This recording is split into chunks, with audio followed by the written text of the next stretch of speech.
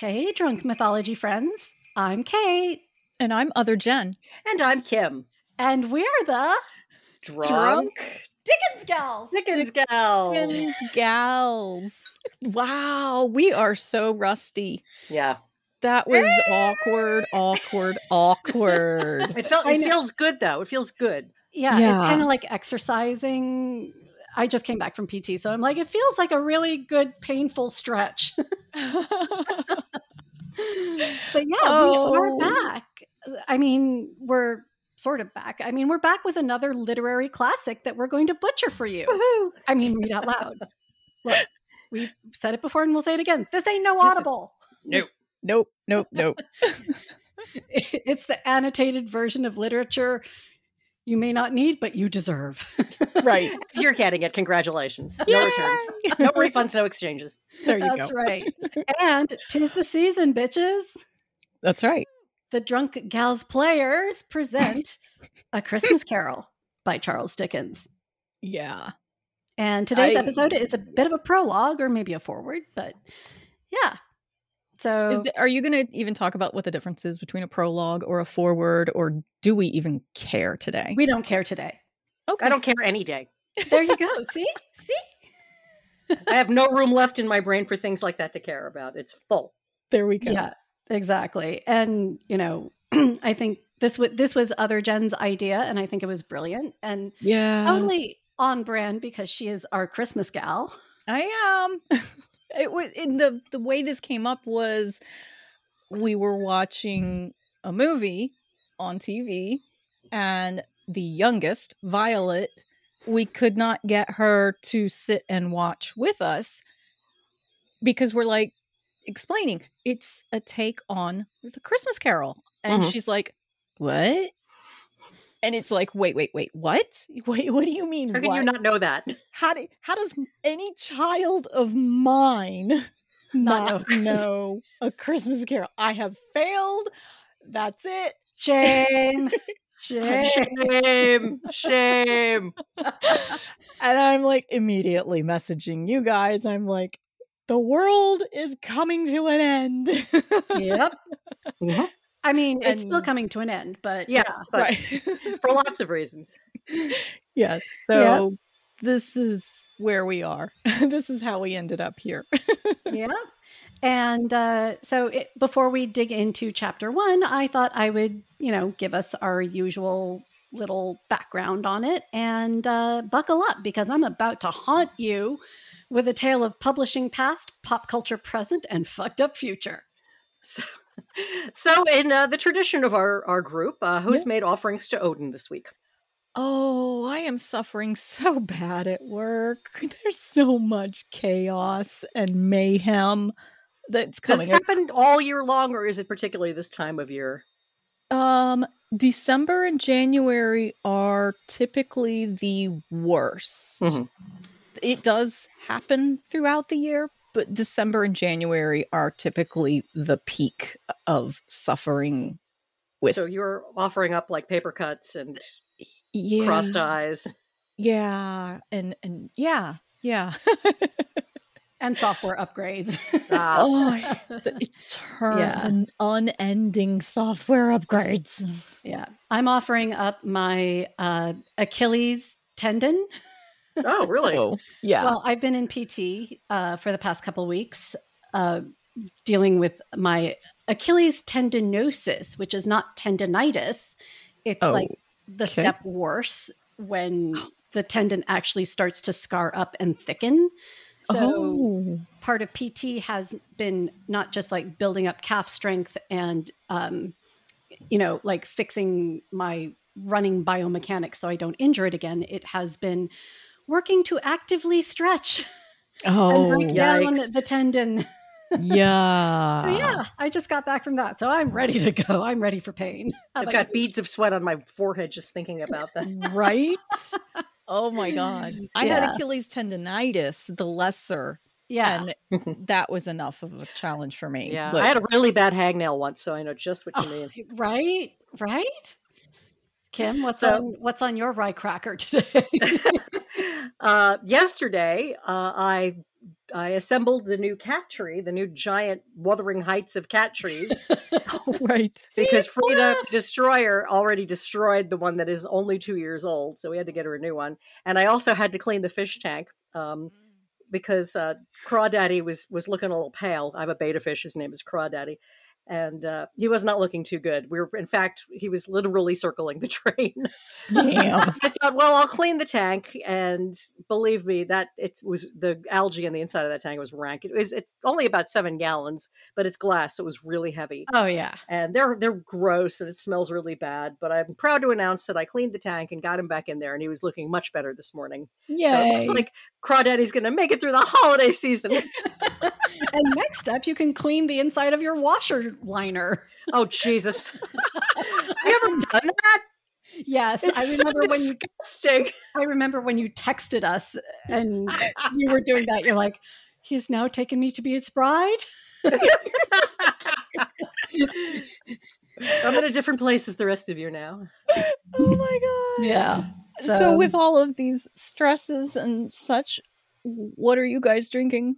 Look, all I'm going to say is this water glass here is definitely not full of vodka. Okay. I have And I resent the implication. I resemble the implication because I have a Coke Zero that may or may not have Jack in it. Yay. Aha. I'm pulling an OG in honor of Original Jen. I am sitting here with a glass of tepid water. That's so hot. That is so sexy. We'll fix that tomorrow. It's because I have another final exam that I have to do. Yeah. Speaking of OG, what do we know? So she is back from Bistritz, and she was last seen on the banks of the Thames near a warehouse, and you'll get why very shortly. All right. Okay. All right. And so this is where I was supposed Is she writing in shorthand? We shall see. Okay, so we'll go ahead with the disclaimer, for which I did not take any notes to make it witty. Let's see what I can pull out of my memory here. Do not drink and drive cars, chariots, 8-legged horses, cat trees, Achilles, whatever. I don't know. Just don't do any of it. Don't do it. Just don't do it. All right. All right. So let's get started. A long time ago, when the world was young, and surprise, writers were still paid shit. So most people who have some degree of exposure to modern Western culture, especially... Look, I'm trying to be inclusive and expansive of world culture here, right?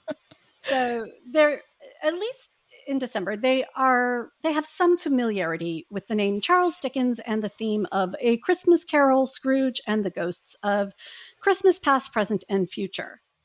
Right. Sure.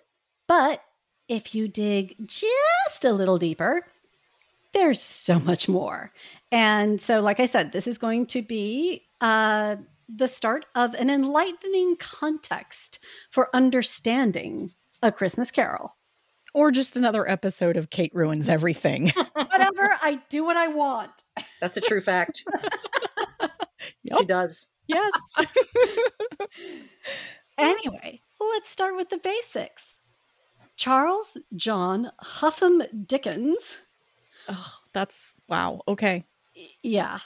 His parents have some explaining to do. That's a big name. Was born in Portsmouth, England in 1812, and basically went on to become one of the very first viral social media influencers ever. Oh. I got the receipts for it. Okay. And Dickens is also a prime example of why you should never piss off a writer, and conversely, why you should totally do them favors. Oh. Because, and this is going to be a theme for Let's the see episode. the theme. What's the theme? Nothing is fucking new. Thank you. Of course. So, for a writer whose name often conjures up stuffy prose and boring literature lectures, Dickens was actually very far from the type of person who you would think would inspire that sort of thing, especially in 19th century England, which had, and some might argue still has, one of the Megan. stratified and rigid social caste systems around. Gotcha. So I'm very curious to hear this, because really all I knew about Dickens going into this was that he got paid by the word, which I know you're probably going to want to get back to. Yeah, he cheated on his wife, and he gave the world Fagin. And as a member of the Jewish people, I would just like to say, thanks for nothing, dickbag. You know what? You're going to be saying thanks for nothing, dickbag, a lot. Okay, go on. So Dickens was born into a family that was actually on the poor end of the working class scale. Even though his father was, in the Navy, he was like a clerk in the Navy or something like that. I honestly didn't pay all that much attention to the details of his parents' jobs and shit, because whatever. But what's interesting is when he was 12, Dickens actually had to leave school to go work in order to support his family because his father had been thrown into debtor's prison. Oh, damn. Yeah. And debtor's prison really was a kind of prison where people unable to repay debt were incarcerated, sent there by a court judgment even, and they had to stay there until they could either secure outside funding to pay off their debt or performed enough labor inside the prison to pay off the balance, as well as the cost of their incarceration. Wow, I'm watching Andor right now, and it's like the same thing. Holy crap. Yeah. You literally could not get out of debtor's prison until you paid off your debt, which meant some people served a life sentence. Wow. And in the 18th and 19th centuries in England, 10,000 people a year went to debtor's prison. So wow. That, to me, that sounds like a lot. It is a lot. It is a lot. I mean, it statistically as a portion of the population. Yeah. But, that's a lot of people. Everybody struggled with debt at some point, in the 19th century. But these were the people who were at not just unable to pay it off, but so badly in arrears that they got taken to court and sent to prison. Right. So if you would kind of extrapolate up and out from those 10,000, then there's the layer of people who are still struggling to pay and right. Blah, blah, blah. So this fucked young Dickens up. And he obviously heard stories about prison life from his dad once he was out. And I wonder if his dad had prison tattoos. I'm going to guess probably not, but go on. Probably not, but I may, what would they be of pound signs? Yeah. He's part of the shilling gang. And Dickens included a lot of this shit in his books. Little Dorrit was almost entirely about debtor's prison. And, he became a big time prison reform advocate. So I guess snaps for Dickens on that point. Okay. Anywho, in 1824, when his dad went to prison, and incidentally, that meant that his mother and youngest siblings ended up joining the elder Dickens in prison because that was what happened. What? Yeah. Yeah, they kept families together. Oh my God. So now I'm thinking about following the money and thinking about the industry of clothing and feeding and housing and cleaning. Somebody must have been making a lot of money from this amount of people being incarcerated. Oh, just like now. Because nothing is fucking new. Didn't we mention that earlier? Right. Is that a theme? Yeah. But also remember the prisoners are paying for their own, support in prison. Yeah, they're making license plates or whatever. Right. They're making carriage plates. Right. I don't know. But yeah, wow. So young Dickens was actually, because he was too old to be, put in the prison, and he was of an age to go work at 12. He was boarded out with a friend of the family and went to work in a boot blacking factory. Boot blacking. Black boot polish. Okay. Shoe shine. Yeah. All right. Basically, he worked for Warren's Blacking Factory in London, and it was a warehouse on the banks of the Thames River. And his job was to stick labels on bottles of boot polish. Okay. Yeah. And interestingly enough, though he told close friends and he family about it, Dickens never revealed to the greater public about his time spent in the factory. And Kim, I don't know about your old journalism instincts, but my old PR neurons are screaming, oh my God, what a goldmine of a fucking backstory. Right. But I mean, he was pretty open about prison and all that other stuff. I wonder what happened there. Yeah, Dickens never capitalized on that. However, he did write about it in his letters. In fact, I've got an excerpt here. It's a reading. Yay! Oh, Jen, if you will. Okay. So this is a letter that he wrote to someone? His friend John Forster. Okay. Do we care who John is? No. All right. Okay. The Blacking Warehouse was the last house on the left-hand side of the way at Old Hungerford Stairs. Okay, I'm liking this so far. He's giving you all the relevant details. He's like Stroker, like down and to the left. Yeah, down and to the left. Yeah. It was a crazy, tumble-down old house, abutting, of course, on the river and literally overrun with rats.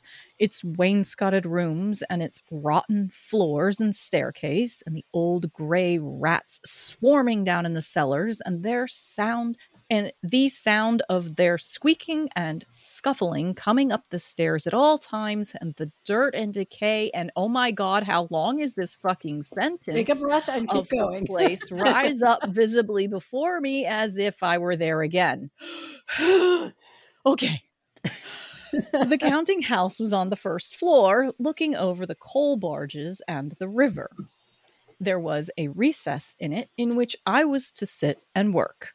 My work was to cover the pots of paste blacking, first with a piece of oil paper and then with a piece of blue paper to tie them round with a string, and then to clip the paper close and neat all round until it looked as smart as a pot of ointment from an apothecary's shop.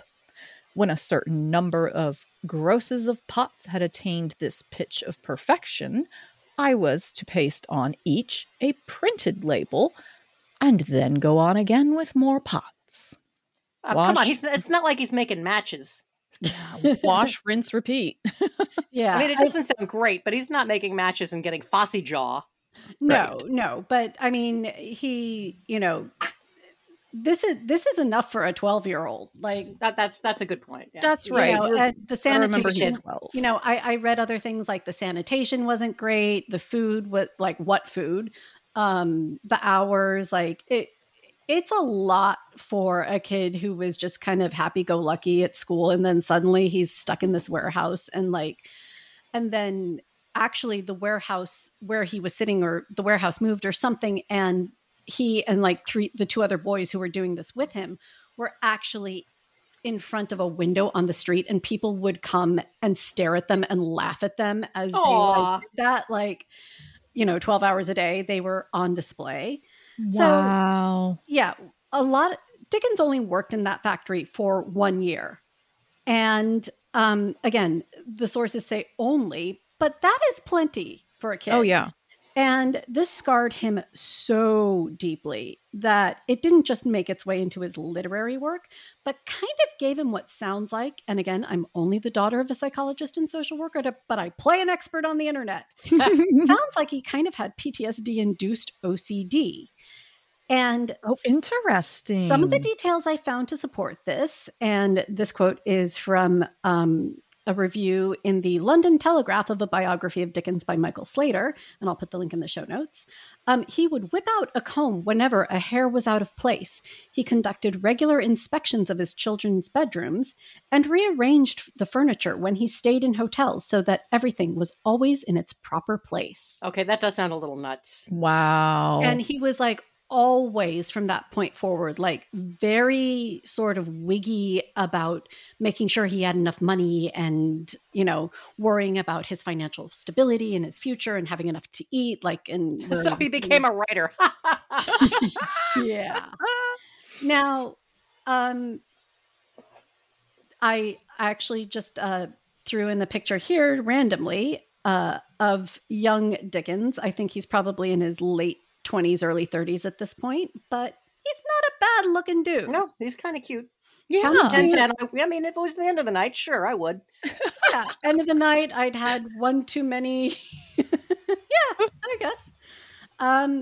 But also, I think that as we read A Christmas Carol, and if you've read his other stuff, you probably see this in a way in his characterizations. Like, obviously, they're satirical and distorted to start with, but they almost have a shading to them that I'm kind of struggling to describe. It's like, yeah, it's satire, but there's almost a sense that he kind of actually saw people in a slightly warped way in real life. Oh, So, wow. kind of like if you've ever seen The Art of Toulouse-Lautrec, which obviously is disturbing and heartbreaking, and especially so when you see his non-satirical portraits and drawings where he's just supposed to be portraying normal people, like when he's learning how to draw. Like they want to walk in front of a bus, all of his people, even the happy ones. Exactly. And even the figures, even though he's practicing drawing and learning how to draw a correct human body ostensibly, like there's just a weird little distortion, and I kind of get that same just like nails on chalkboard just a little bit with the way he portrays people in his novels. Wow. Anyway, interesting. Elder Dickens, the one in jail, caught a fucking lucky break because his mother died. That's lucky? I mean, in Dickens's world, you kind of come to see it for what it is. Charles's grandmother you're referring to. Charles's grandmother died and left old Mr. Dickens £450. Oh. And so on the promise of this inheritance of £450, Mr. Dickens was finally allowed to leave prison along with his wife and younger children.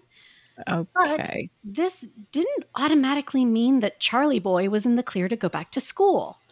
In fact, his mom, in a move reminiscent of every mother who hears their child wants to major in anything from French to theater, as a French major, was like, "Are you sure?" Can I quote my grandmother right now? Yes. Please. From this, you can make a living. My mom said, French people do things other than speak French too. Like they can speak French and do shit. I'm like, way to bring down the room, Mom. But so Mrs. Dickens was actually on the side of Charles staying at the bootblacking factory and continuing to support the family. Oh, and not cool. Naturally pissed Charles off, especially since his older sister, even while his family was in debtor's prison, had been sent to and supported at the prestigious Royal Academy of Music. Whoa, what? Really? Yeah. How was she supported? Who supported her? They must have paid like the year's tuition in advance. But she didn't have to how leave. they went into debt? No, it was something else. I know. It was something else that drove them into debt. But like, she didn't have to leave the Royal Academy of Music to go work as a nanny or a maid or something like that. Like, she was allowed to stay at the academy. And yeah. And I can just hear Dickens in my head. Nobody ever heard of the famous musician Francis Dickens, huh? Yeah. And there's kind of proof of this because, Kim, I have a short reading for you. I read this over. I got the very clear image of Lydia from Beetlejuice writing in her diary. Oh my God. All right, this is his letter.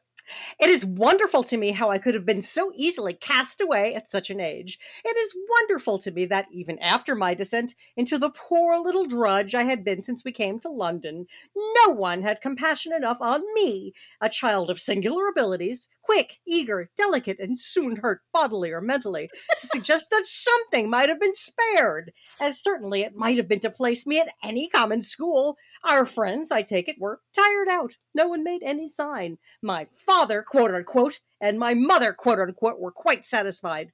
They could have hardly been more so if I had been 20 years of age, distinguished at a grammar school, and going to Cambridge. Damn, bitter much? Yeah, right. And this is middle-aged Charles writing this letter. Wow. Yeah, let it go, dude. The wounds go deep. Yeah, they do. This is one of the things at the heart of Dickens's kind of patriarchal asshole views about women. and how the father should be the head of the family that kind of often seem at odds with a lot of his social reform ideas. Okay, so he had an inner struggle. Big time. Okay. And by the way, the friend to whom he wrote these letters promptly turned around and revealed everything in a tell-all biography published shortly after Dickens' death. Well, at least he waited. Say it with me. Nothing is new. So, eventually his parents did relent and sent him to a mediocre school called the Wellington Academy from about 1825 to 1827. And in another instance of writing is cheaper than therapy, the school's shitty teaching and brutal headmaster and his sadistic ways ended up being showcased in David Copperfield. Yep. The book, not the shitty, rapey, dumbass magician whose hairstyle always gave me the creeps. Mm-hmm. Right. Like, listen to your gut when it comes to men and hairstyles and hair product. Like, this is a vital life lesson. Yeah. You can almost never go wrong. Yeah. Never, like, be very careful. I don't think the school headmaster being sadistic and the school experience being awful was just his. I think that was like the hallmark of going to school in England. Yeah. Is that the school was going to suck. Yeah. There's very few books from that period about what a great time they had at boarding school. Oh, yeah. And you know, I think it's interesting because from, you know, when I, you know, sort of compared it to what I've read and learned about, you know, French history, because I speak French and I learned history. Okay, two useless things. But, you know, the French educational system wasn't great, but it definitely didn't seem to have that sort of like suffering is fabulous edge. Right. Yeah. Like, I think England kind of was, I don't know, in a league of its own there. But one day we can talk about Protestantism and Catholicism and well, how that influences the culture. I need to get a better ruler if we're going to do that. Oh my God. So anyway, in 1827, at the age of 15, Dickens left school and started working as a junior clerk in the law firm of Ellis and Blackmore. And he worked there for 2 years, and in his spare time, he watched YouTube, or basically the 19th century equivalent of it, which was cheap theater and music halls, where he went literally as often as he could. Oh my God, Violet would relate to this guy. Yeah, like when he wasn't working, he was scrounging his pennies and going, and you would go to see the same show over and over and over again, because like that was what you did. Like you either sat at home with like a single candle or in the dark, or you went out and that was where you could go, you know? Life is a cabaret, old chum. Okay. Oh dear. Anyway. And you're not going to believe it, but guess what? Shorthand makes a cameo. Ooh. What? Oh my God, what happened? Did they go to the Humpa? Move of Amina. Sit down, Jonathan. Yep. Dickens learned Gurney's shorthand, which was apparently first developed by Thomas Gurney in the 1730s and 40s, but he was actually improving on the system developed by William Mason in the 1640s and 50s. So There you have it. Shorthand ruining romantic evenings since 1640. I keep thinking about how Mina's like, and at night I'll help him with the shorthand. God, it was so romantic. Oh, Jonathan. So learning shorthand allowed Dickens to do what most writers do. Pick up freelance work. Oh, nothing is 3, new. 2, nothing is new. Nothing is new. No, I will say at this point, he didn't really have any plans yet of becoming a writer. This was just like, fine. You know, I know somebody and he's like, I need these articles, you know, go sit and, you know, watch what happens in court. You're in the law clerk anyway. So this was just kind of like whatever, I'm 15 and I'll do it, you know? So Dickens became a freelance court reporter, and surprise, the shit he saw go down in court about how poor people got screwed by those who could pay for the law to work for them made its way into the novels Bleak House, Nicholas Nickleby, and others. Wow, it's sure a good thing that things have changed so much. That would never happen now. Yeah. Okay, is it a quick little tangent? Yeah. Is it terrible that I've not heard of any of these other novels that you keep mentioning? No. The only one I've heard of is A Christmas Carol, obviously. You've heard of how about this one, Tale of Two Cities? Okay, I've heard the title. Don't know anything about it. All right. Great Oliver Twist? Oliver? Oh, I've heard of Oliver Twist. Yes, that's him. Great Expectations. Heard the title. Don't know a damn thing about it. There's lots of movie adaptations if you're interested. Yeah. Okay. Personally, he's not my favorite writer. But we'll explore. Yeah. So in 1830, Dickens was starting to, think about what he was going to do. And having spent a lot of time around the theater, he decided he was going to audition. And he spent a lot of time gearing up and preparing for this major audition, which he missed due to a cold in the head. Oh. But that's okay, because 2 years later, at the age of 20, he published a super successful collection of his court journalism pieces under the title Sketches by Boz. Oh. Who's Boz? So Boz, file this under only the English. Boz comes from the nickname of Moses, which was given to his younger brother, whose real name was Augustus. What? Why nickname Augustus as Moses? I don't fucking know.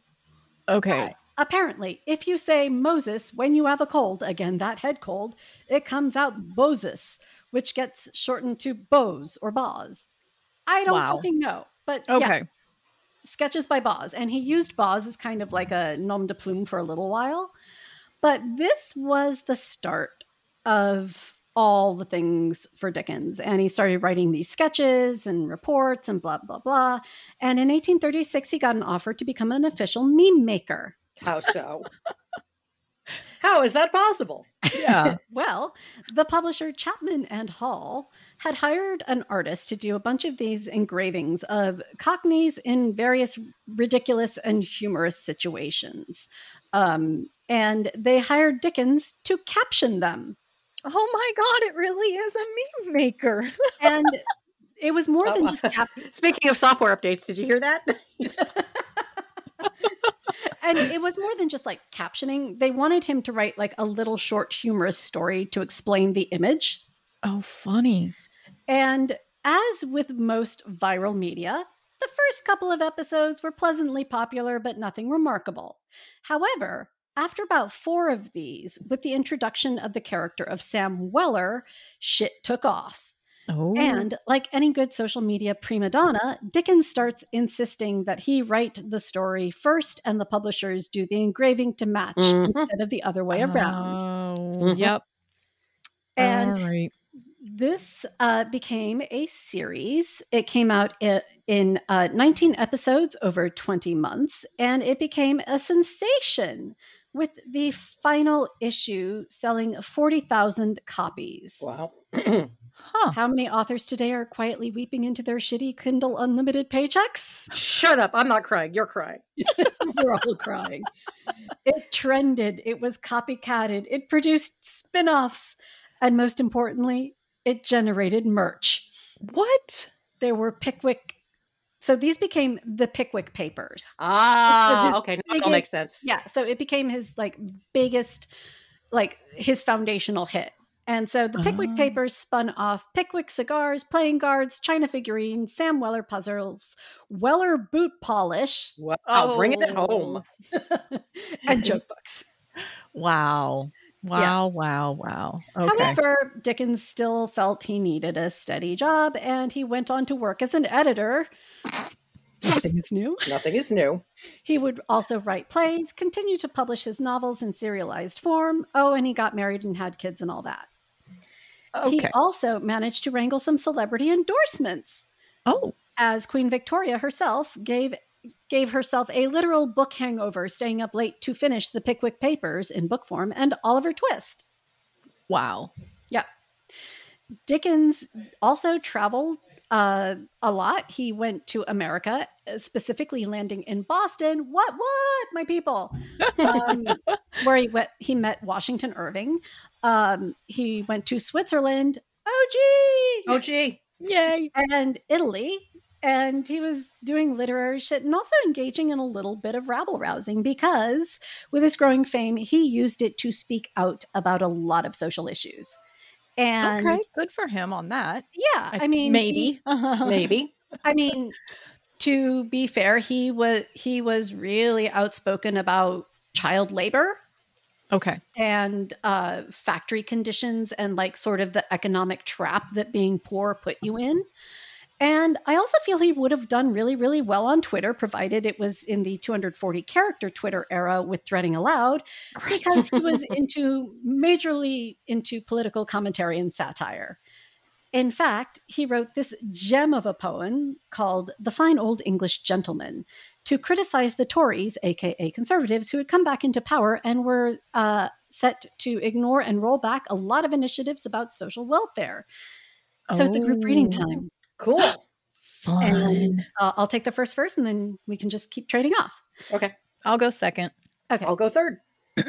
I'll sing you a new ballad and I'll warrant it first rate of the days that old gentlemen who had that old estate, when they spent the public money at a bountiful old rate on every mistress, pimp, and scamp at every noble gate.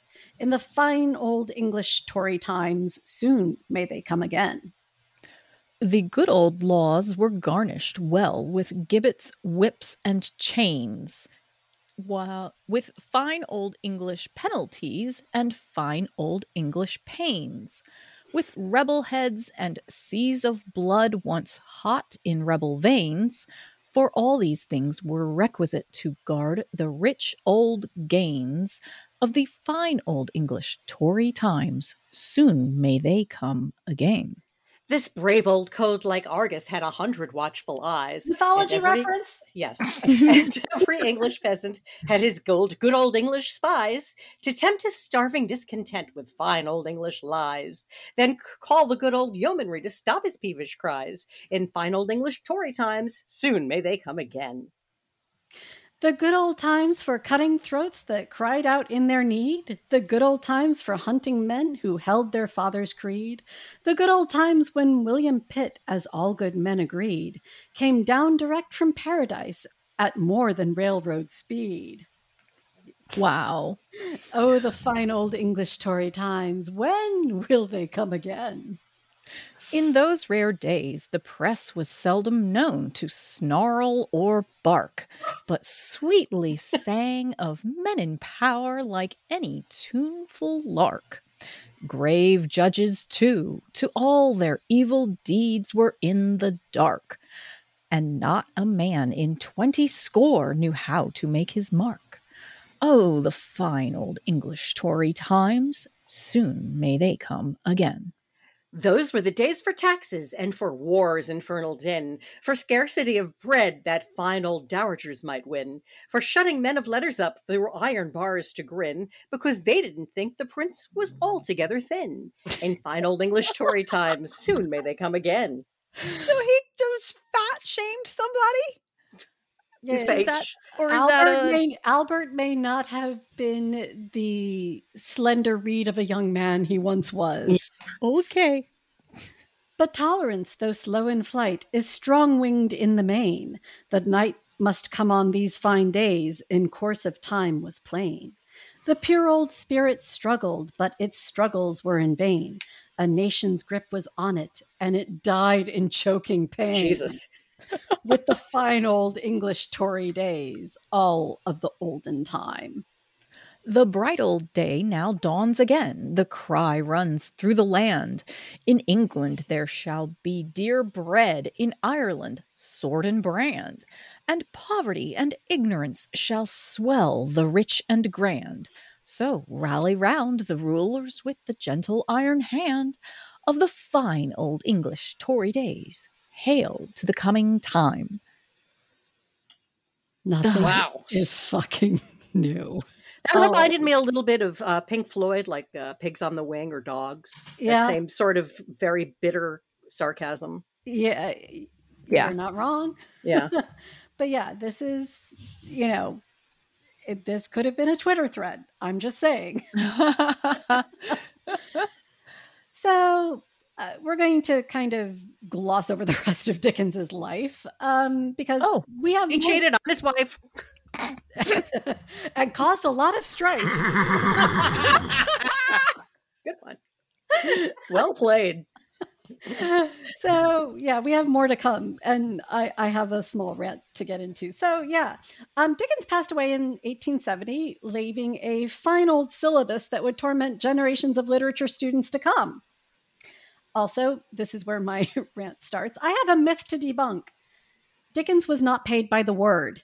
I knew that was going to come back and bite me. Yeah, he was paid by the installments.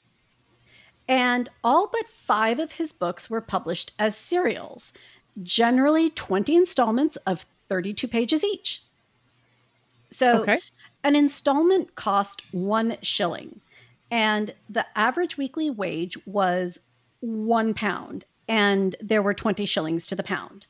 So an actual book cost £1, 11 shillings on average. So it was much more than a whole week's wages, whereas an installment was more like dinner out at Olive Garden for a family of 4. With the breadsticks? With unlimited breadsticks and salad. Now, so it was an indulgence, but it was kind of like everybody pays for cable. You know what I mean? Yeah. So it was the entertainment that everybody had. Now, if you couldn't afford a shilling, you could pay a half shilling or less, depending, to join a crowd that would listen to the installment be read aloud. Oh, cool. Audible, anyone? Reaction videos on YouTube, anyone? Nothing is new. Wow. The one thing that isn't new and isn't even a thing anymore is the fact that Dickens earned £500 per year as an editor. Now, that, compared to the average wage of £52 per year. Oh, wow. Yeah. Wow. And the income from his serials was closer to £1,600 per year. And holy moly. £1,600 per year, translated to today's dollars, is $350,000 in today's money. Wow. Damn. We can all take a moment to weep silent tears of blood. Yeah, I'm doing that right now. Yeah, exactly. Now, yeah. So, but when you broke down like what a shilling per word, like the whole trope about a penny per word, because he was so verbose, it's kind of like an inside joke that got misinterpreted and established as a myth. Ah, got it. Yeah. Myth busted. Myth busted, baby. So now on to the main event, A Christmas Carol. Yay! Dickens wrote this in a kind of panic, a financial panic. Oh. Yeah. So early in 1843, Dickens found himself in debt due to his lavish lifestyle, which again, because he was this whole bag of walking contradictions, he, was always worried about money, but he was also spending a lot. Yeah. And boom, he got his wife pregnant. Oh. And I wonder how that happened. Yeah, I have no idea. Because Lad was busy. I don't know how he had time to fuck, let alone sleep. So his most recent work, Martin Chuzzlewit, I'd never heard of it either, was a flop. Okay. And maybe you should have studied English literature instead of French, Kate. Yeah. I've never read it. Go on. That's fine. I wasn't feeling all that bad about not having read it either. And his publisher, Chapman and Hall, was threatening to reduce his salary as a result. Yeah. So, like any C-list actor aged out of a popular teen drama that has graduated to Hallmark holiday movies, Dickens decided to cash in on Christmas. He pounded out A Christmas Carol in 6 weeks. No! All while doing his regular editor day job and writing his other serials. Oh. He, in fact, kind of got obsessed with the story as he was writing it. He later wrote that the tale unfolded, he wept and laughed and wept again as he walked about the black streets of London 15 or 20 miles many a night when all sober folks had gone to bed. Wow. This is not the backstory I expected. I had no idea either. And I was like, oh my God. So, now he still had some street cred because of the coattails of his earlier successes, despite Martin Chuzzlewit. We're going to need to workshop that name, by the way. Just saying.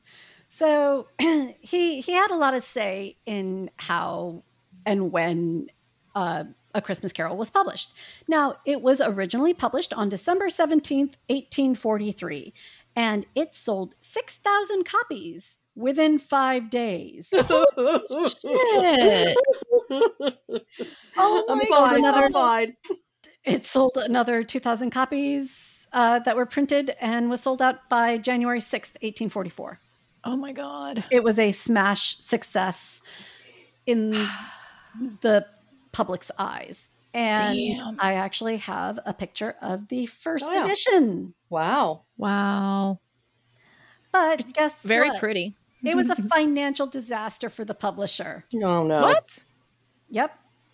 So remember how installments were priced at a shilling each? Right. And a book itself would be £1, 11 shillings. So this was priced at 5 shillings to basically drive holiday gift sales. And that's about £26 in 2022. For one book? Yeah. That's very expensive. Yeah. Yeah. The fact that he sold any of them is kind of amazing. Right. And the thing is, Dickens insisted on this really elaborate production. Like, there was a guy commissioned to do 8 illustrations. 4 were to be hand-colored steel engravings, and the others as woodcuts. He had expensive green end papers, and then replaced with others of similar qualities but yellow. The title page was originally printed in blue and red, and then was reprinted in green and red. All the edges were gilt. Like it was an expensive physical book, and it was unable to earn much of a profit. Yeah, with all of that going into it. Yeah, and despite it being Dickens's own decisions, he blamed Chapman and Hall and broke with them. Damn, of course. So basically, the first edition only brought him £230, which was £24,000 in 2022. And he was actually expecting, based on the popularity and the amount of sales, because remember, 6,000 copies right off the bat. Right. He was expecting closer to £1,000 or £104,000 in today's money.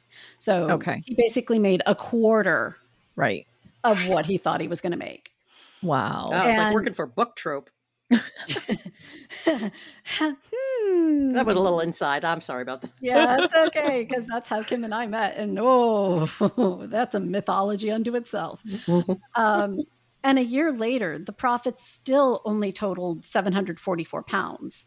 So this was a big disappointment, even though it went through like 14 editions by the end of 1844, a year later. Like it went through 14 editions, but because the production cost was so expensive, like he just made shit from it.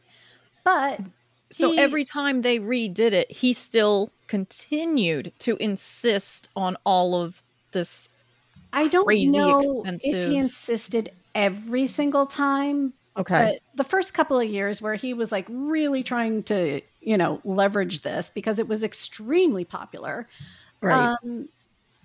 It really didn't do much to bolster his income.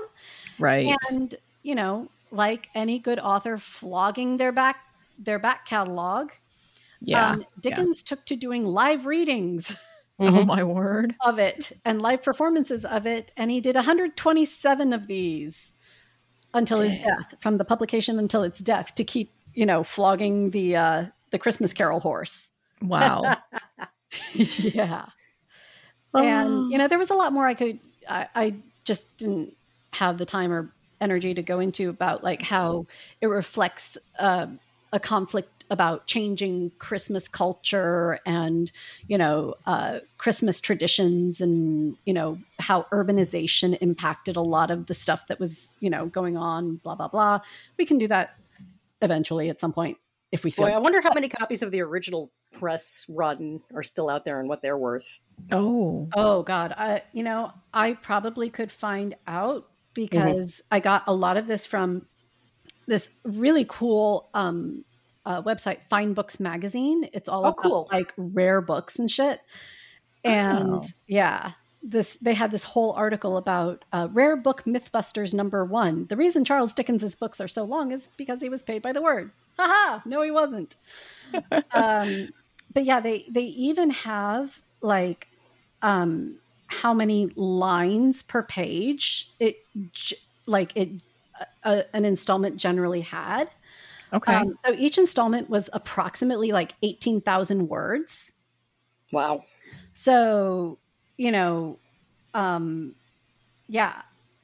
For a frame of reference, Kim, how many words was your book that just... The one that's coming out next week? Yes. I've read so many edits of it. Yeah. I'm like, when is this publishing? When does this go live? That had, by the time we were done with it, somewhere between 70 and 80,000 words, which is, I think, a pretty typical length for a fantasy novel these days. It's not like epic fantasy like my last books, which were closer to 100,000 words. These are like 70. Let's call it 70. Okay. So that gives me a frame of reference with 18,000. Yeah. Now, remember, he had 20 installments. So 18,000. That's a long ass book. Right. Yeah. So 18,800 words on average times 20 installments. And I'm quoting from the article. This is not my own math, but basically 376,320 words per book. And that, friends, is too many. How many words is A Christmas Carol? Because I feel like that one was shorter. Yeah. It is shorter. Honestly, we have the file. We have the file. Pulling it up. Okay. But basically where they got the whole thing about a penny per word was if you break down what the amount of words per installment by a shilling, like it basically was a farthing, which is a fraction of a penny. And so basically he was making Kindle Unlimited. I was just thinking that. Fraction of a penny per word money. But Okay, so I think we can say A Christmas Carol, let's call it 31,000 words. The file I have has some extra stuff in it, but ballpark 31,000 words for A Christmas Carol. Okay. Yeah. And I think, again, he wrote it in 6 weeks. Which, as opposed to like a 300,000 word, 30,000 words in 6 weeks. And again, remember, That's pretty quick. He was writing by hand. Oh, Ain't no typewriters back then. He had to write everything by hand. And he had a day job. And a bunch of kids. Oh, who cares about them? Now, he wasn't taking care of them, but he did have them. Right. Yes. But yeah, so it was, and to rush this into publication, like you had to set up all the type, you had to proof the galleys, like it was, making me twitch just thinking about it. A lot more labor intensive, like same process, but just a lot more labor intensive. On the other hand, they didn't have the internet. So what else did they have to do? Good point. Watch the candle. Watch the wax drip. Right. I think it's starting to drip down the right side. Down and to the left. There you go. It's dripping down to the left. So there you go. I've set the stage for the drunk Dickens gals. Oh, the dear. Fucking end. Yay. That was just, okay. This is going to be interesting. Yes, definitely. We don't know when we're going to actually start. Soon. Very soon. Very soon. Yeah.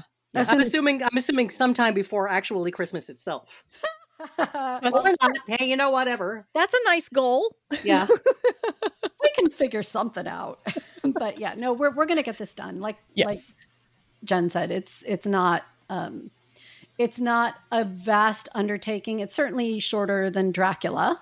Way shorter than Dracula. So, Yeah. We might actually be able to get it done. Like if you took all of Van Helsing out of Dracula, it's about that long. I wasn't that comment. Oh, I've missed him. I have to say, my dear Madame Mina, I do not think you should be part of this discussion. Fine. I'll go in my room and shut the door. Go try to channel some Dracula or something. See if your mind meld will work. Huh? Well, See, this is what my French major was good for. I have a French accent.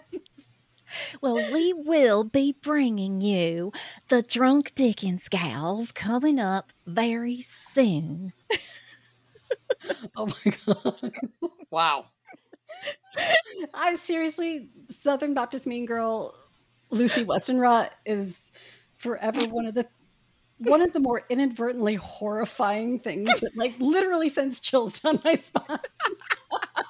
I will figure out where to work her into this. I'll find a place for her. That's okay, because I got my plan for Scrooge. I got my plan. I'm good. I'm ready for this shit, man. I better read it, huh?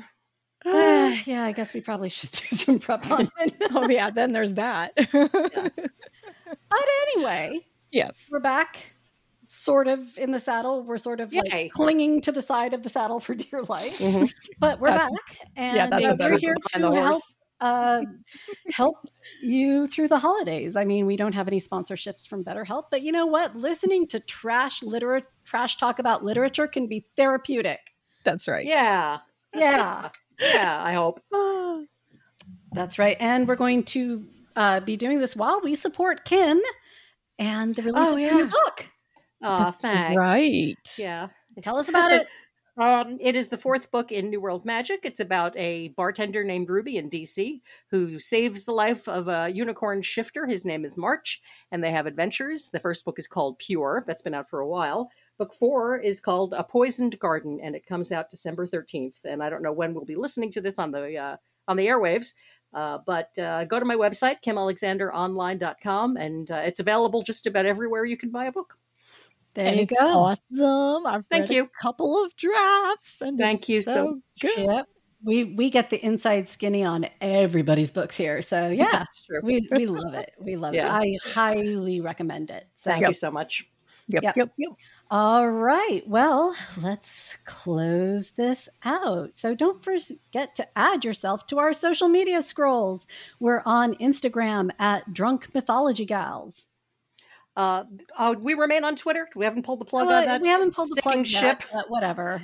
Yeah, I finally just unplugged, and I feel a lot better for it. Anyway, if you're still on Twitter, we're Drunk Myth Gals. Kate puts some interesting videos on TikTok at Drunk Mythology Gals. All of them pretty much trying to poke my buttons. I love putting up cooking videos. I'm also how's this before we let you go away, how's the sourdough? We're about 2 days away from baking, bitch. From unleashing the Black Death over Southern California. You know what? Merry fucking Christmas. I love it. And you can find us on the web at drunkmythologygals.com.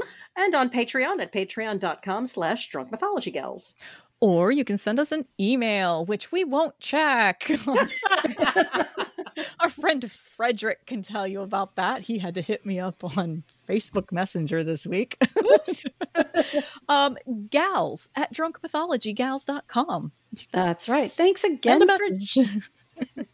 Thanks again for joining us. Please subscribe, leave a rating or review, and tell your friends and family about us, especially if they come home from college saying, "Hey, Mom, I want to be a double major in French and theater, and I think I'm going to write satire, and I'm going to make a living as a writer."